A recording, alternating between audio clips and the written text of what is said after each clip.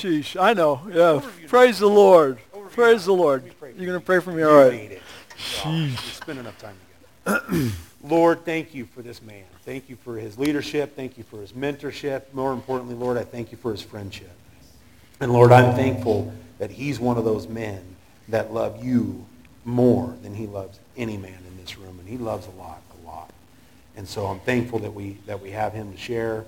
I pray that you would just encourage him, that you would inspire him. I pray, Lord, that you would redeem the time that he invested in preparing for tonight and actually spent the entire summer putting together the schedule, him and Matthew. And we're just thankful, Lord. So I pray that you would speak through him, Holy Spirit. Impact the hearts of these men. Capture our attention, Lord. Capture our hearts. Wake us up from our slumber. Lord, our families need us to be the men that you've called us to be. Our children need us. Our community needs men to rise to the occasion. Not on our watch anymore, Lord. Let us not slumber. Let us not sleep. Let us be awake to what you'd have us do. So speak to us through Pastor Kyle and be glorified in all that's done and said. In Jesus' name, amen. Amen. All right, well, praise the Lord. Hey, where we're focusing this year is true worship, walking the life of faithfulness. Last year, we walked through the book of Acts together, where God gathers his people around Jesus, fills them with the Holy Spirit, and unleashes them into a hurting and broken world to change everything. The only governor, the only limiter on that movement that God has been working for 2,000 years is the simple work of worship. The simple work of worship. Because it's as we worship that he empowers us for the life of faithfulness. Elliot got a pacemaker this summer, went to a annual physical, so you take the blood pressure and the pulse, and his heart's beating at 27 beats a minute. And the doctor says, I think that might be too low. Sends him to the cardiologist, wears the, that heart monitor for, how long do you wear it? Okay, for a week. And your heart would stop how often during the night?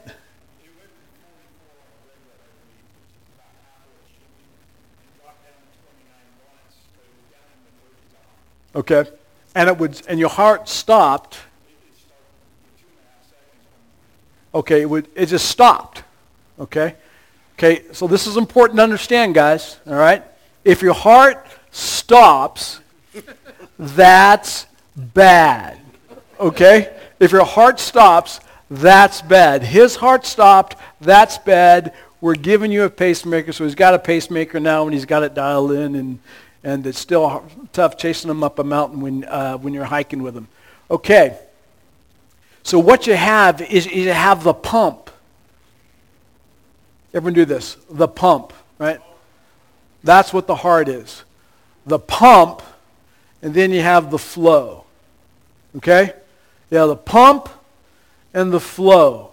Pump, come on, you can do it with me, guys. Pump and the flow. Pump and the flow. Pump and the flow. Bad pump, no flow. That's bad. That's all you need to remember tonight, really, right? Bad pump, no flow, that's bad. True worship dials the heart into our life source. The Lord Jesus. Dialed into the life source, our life pumps, and there's flow. We walk the life of faithfulness, and the Lord is able to reveal himself through us. Now, there's the church talks a lot about sins, right? And a lot of what I experience in church life is what I call sin management. Just stop it. Stop it. Stop it. Stop sinning, and everything will be all right, as if sinning is the problem. Sinning is a symptom. Sinning is not the problem. It's like, you tell your buddy, man, I feel lethargic and I sleep all the time. And your buddy says, well, quit being lethargic and stop sleeping all the time. Just get moving and everything will be all right. You take your advice because you really don't like being lethargic. You don't like sleeping all the time.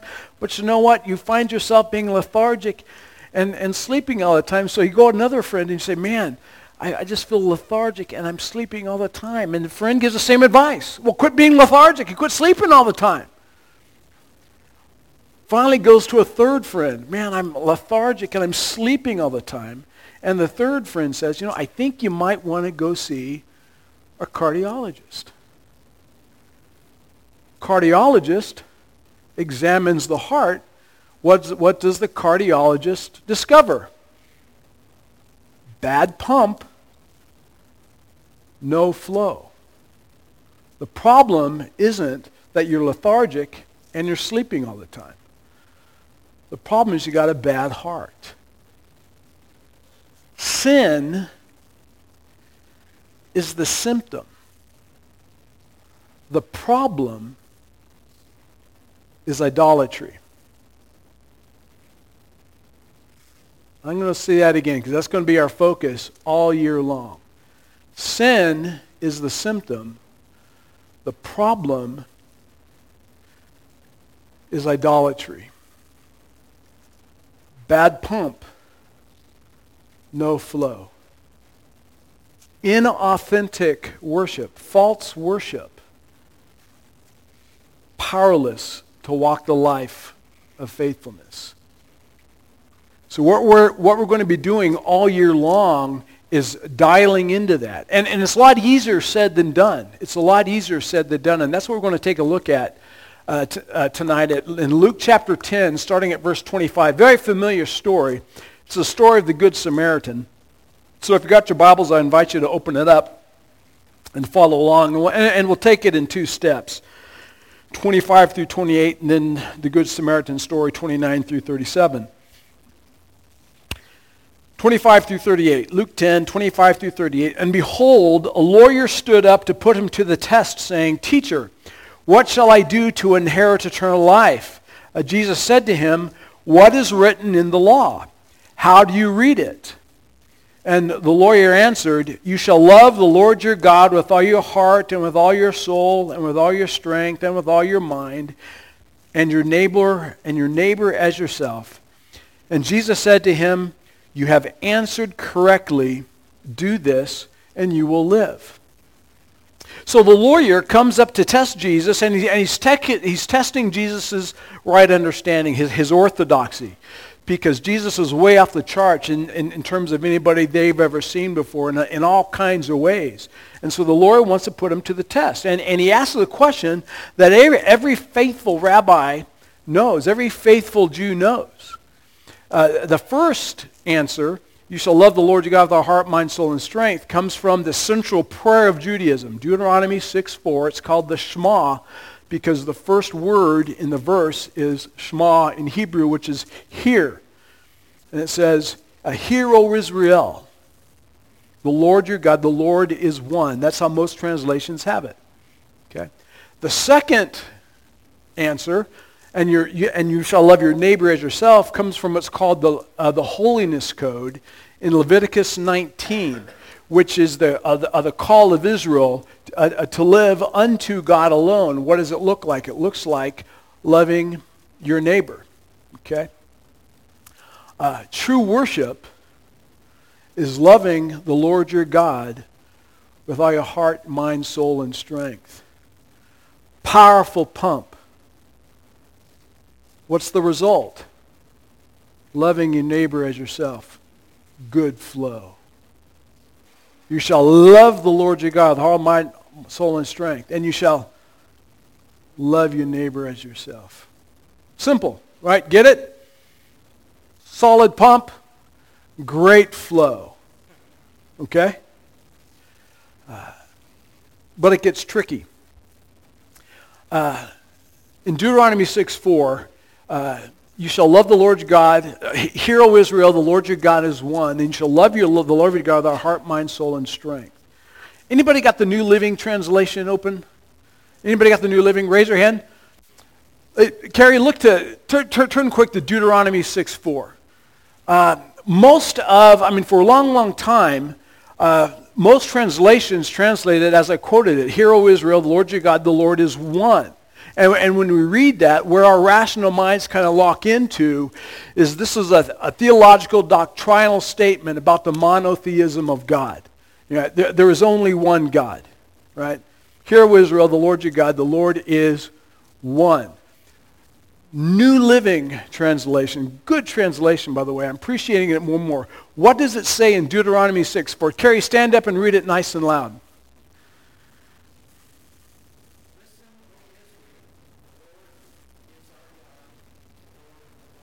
Did you hear that? Listen, O Israel, the Lord is God, the Lord alone. What's different?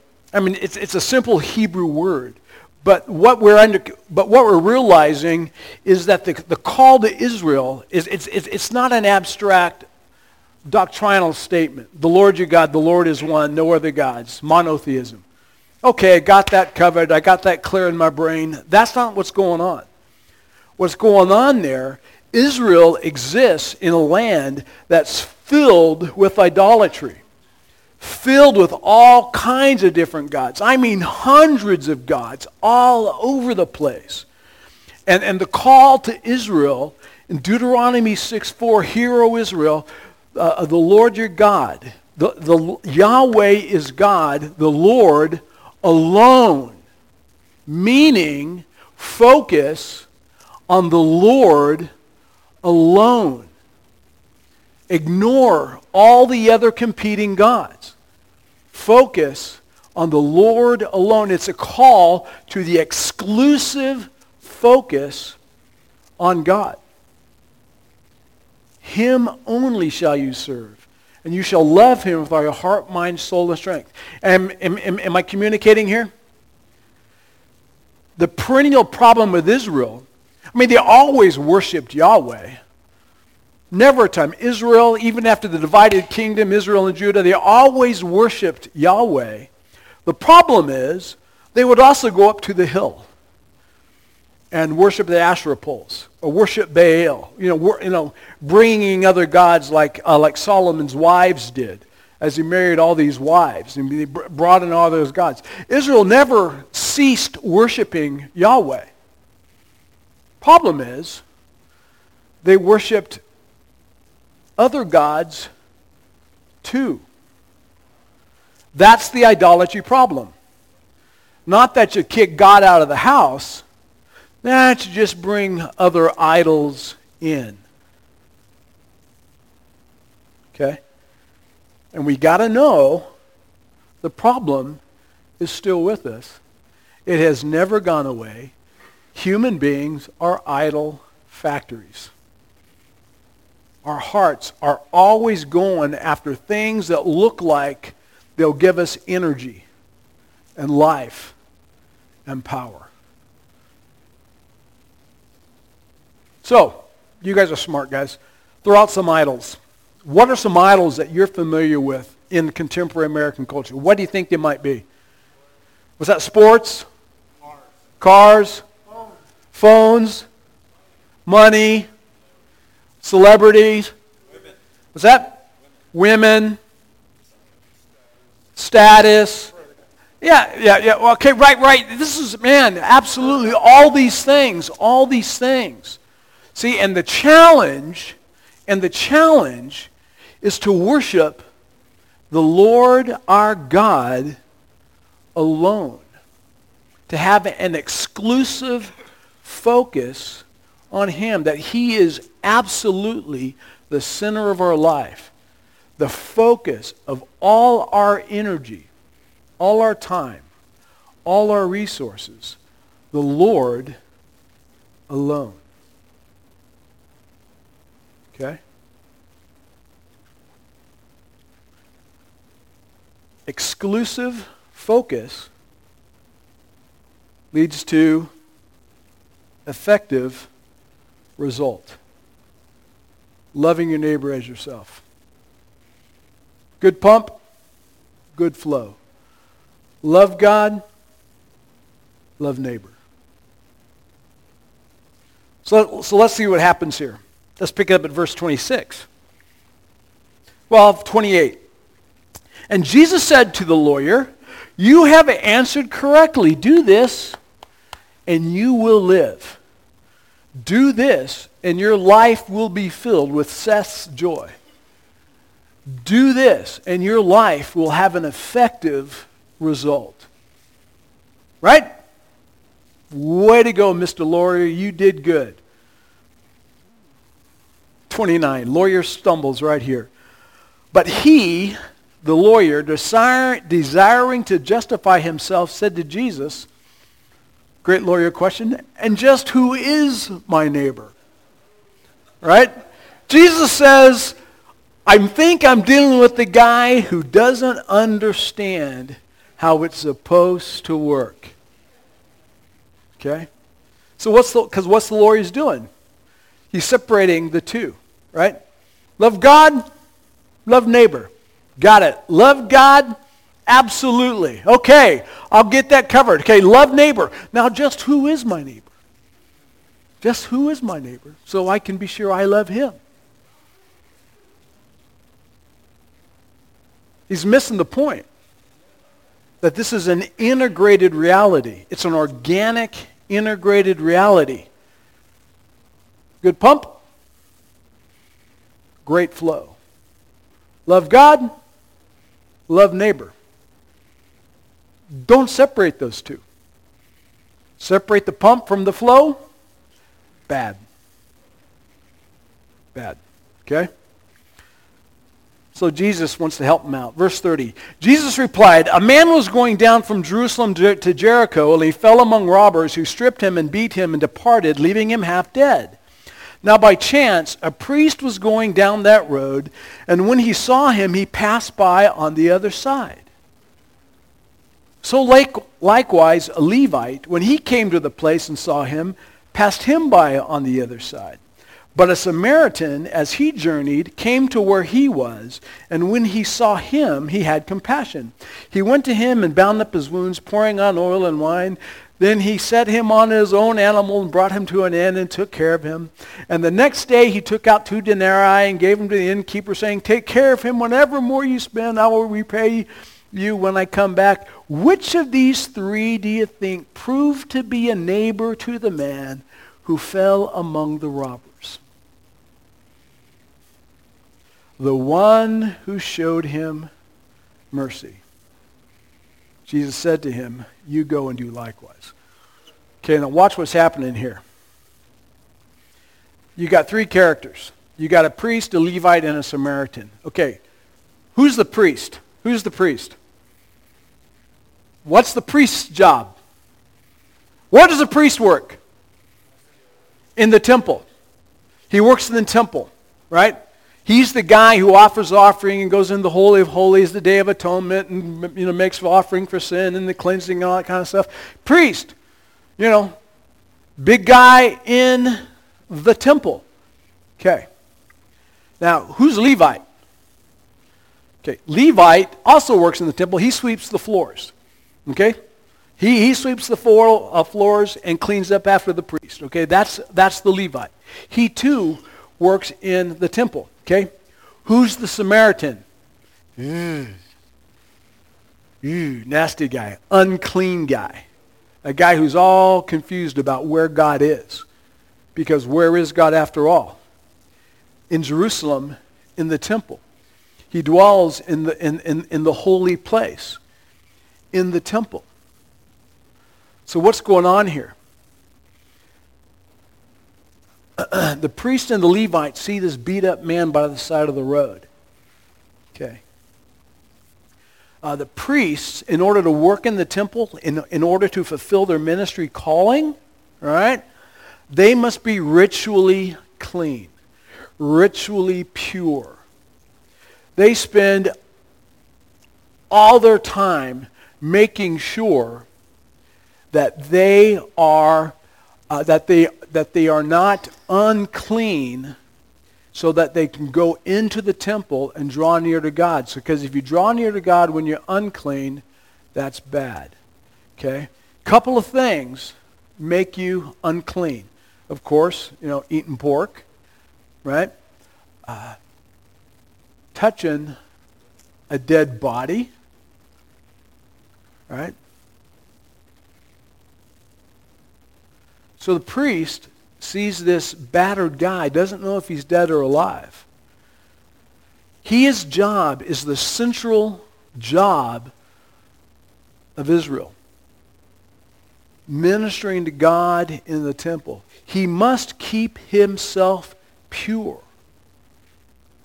He must keep himself clean. So he passes by on the other side because I can't touch a dead body. He may be dead. I'm about important things. Right? He's not a jerk. He's not an evil man, so to speak. He's concerned about the things of the Lord. Same thing is going on in the Levite's head. Same thing. Touch a dead body, unclean, can't fulfill his ministry in the temple. Okay? Pass by on the other side. Who's a Samaritan? The Samaritan is the most impure, unclean guy they could imagine. And this guy is the neighbor. This guy is the guy who shows the effective result. What's going on there? It's idolatry in the church. It's idolatry in the midst of the worship of God.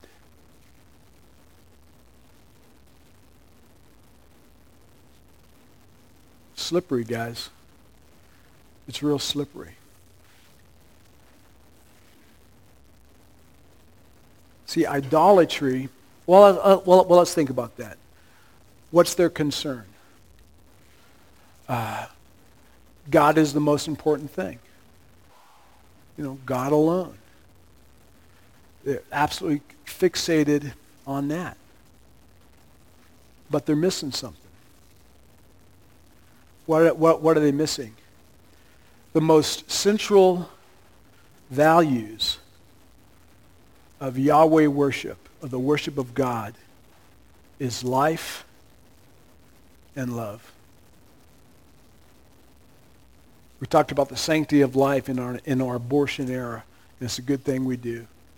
The sanctity of life is absolutely central to what God is all about. And then love. Commitment to one another. Caring for one another. Makes life itself possible. Everything around the temple, everything around those rituals are organized around life and love. Which is why you shall love the Lord your God with heart, mind, soul, and strength. And the second is like it. You shall love your neighbor as yourself. What has happened? A false understanding has crept in to the worship of God in the temple in Jerusalem. Now, Jesus doesn't tell us just what that is, but there's a clear test. Neighbor love. If the worship was true, you would see neighbor love. Maybe they were caught up in hyper-nationalism because the Romans had invaded the land and they had to preserve national identity, and in their thinking, they're thinking, boy, the most important thing in the world is preserving right worship in the temple over against Rome, and that's the most important thing, and I got to give myself to that. Maybe that's what they're thinking. Maintaining Jewish identity in the face of the Roman oppression. Maybe a little nationalism in a time of threat. Maybe it was just raw ego. Raw ego. Man, I'm the priest. I'm an important guy. Man, the whole nation looks to me. If I touch this guy, I can't do my most important job, and it all depends on me. Poor guy, I got to pass by. Maybe it's as simple as ego.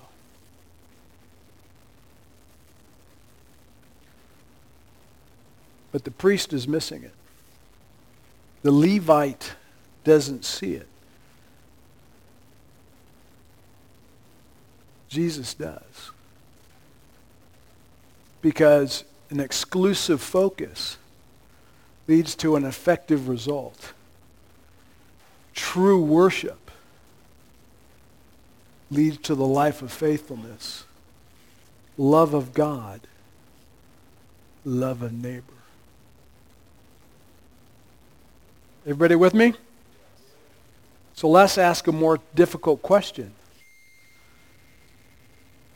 Might there be idolatry in the church in America today?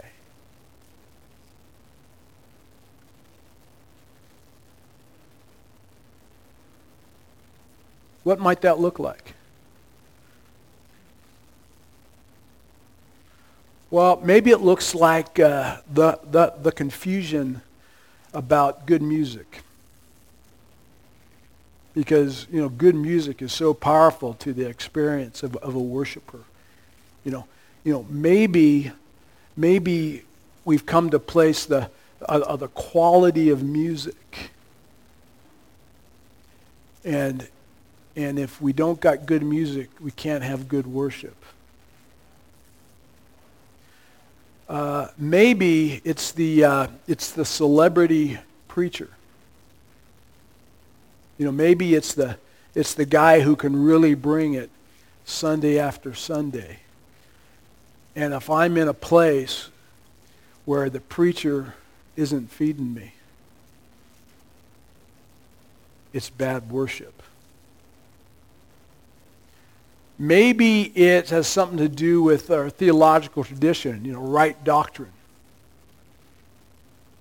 If the doctrine isn't pure,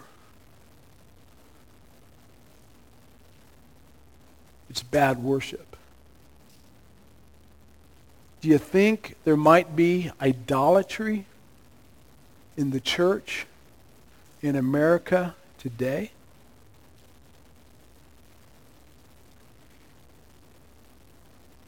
See, here's the thing. Those Levites and the priests, two concepts that we're going to be playing with all year long are habits of mind and habits of body. Habits of mind and habits of body. What are habits of mind?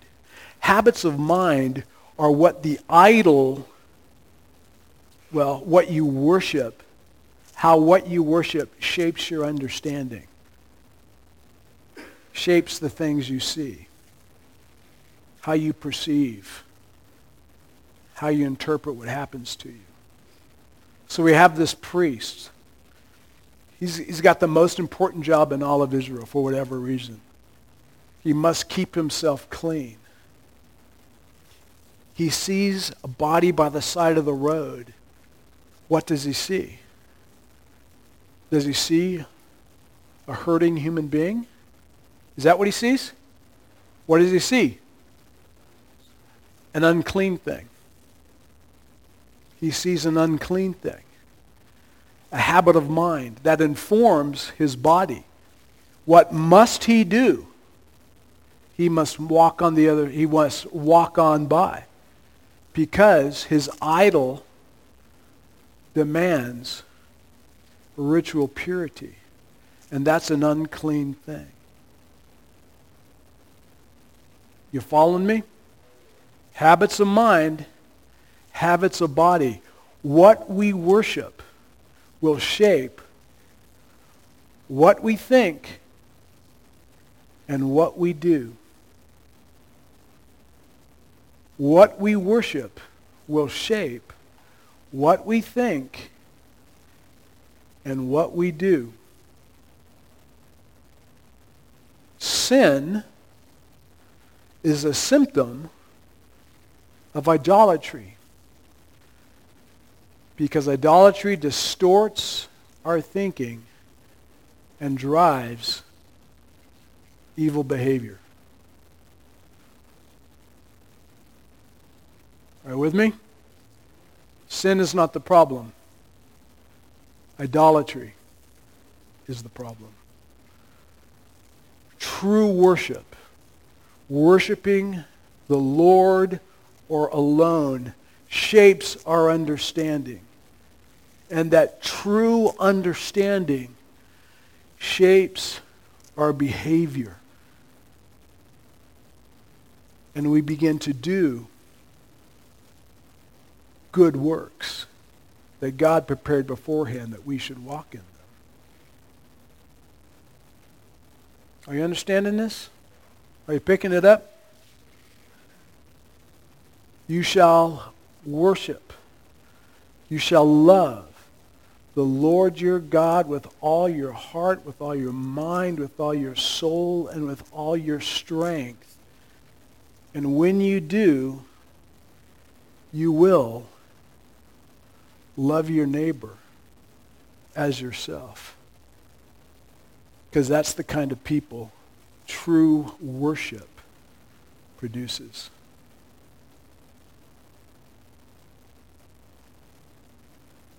It's subtle. It's tricky. That's what we're going to be looking at all year long. And let me tell you, and you hear me say stuff like this all the time, and I mean it. The men in this room, just in this room, don't invite anybody else. If the men in this room can figure that out, Tehachapi is going to see Jesus all over this place, all over this town.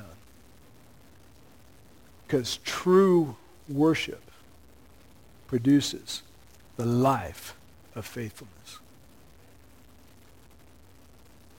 Okay? So as you go into small groups, reconnect, hug and kiss, do whatever you got to do.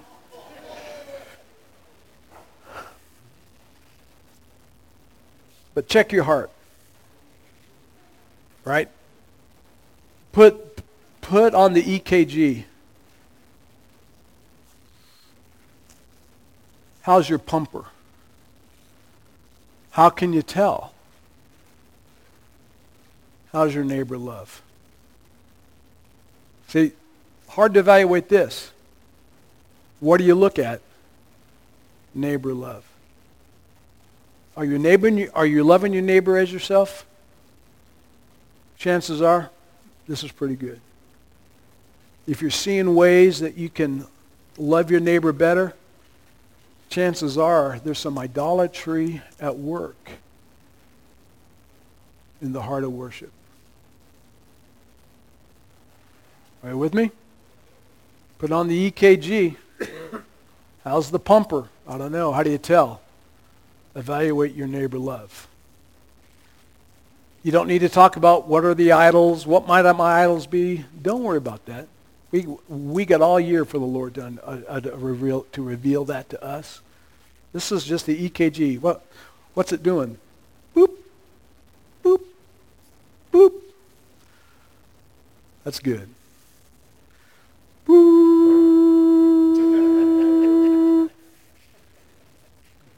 That's bad. Bow your hearts and heads with me. Lord God, would you thank you for your faithfulness and just the, man, what an opportunity, Lord, to give ourselves to you in true worship. And we've all lived long enough to know that it's easier said than done. But the good news is, Lord, you desire to draw us to yourself. Lord, you desire to draw us more deeply into that quality of intimacy that is true worship. Lord, I lift up all the men in the room, all the men who aren't here yet. Lord, and this grand challenge that you're laying before us, that we might walk, Lord, the life of faithfulness because we are worshiping you alone. Lord, move for your glory through us this year, for your glory, O God. In Jesus' name, amen.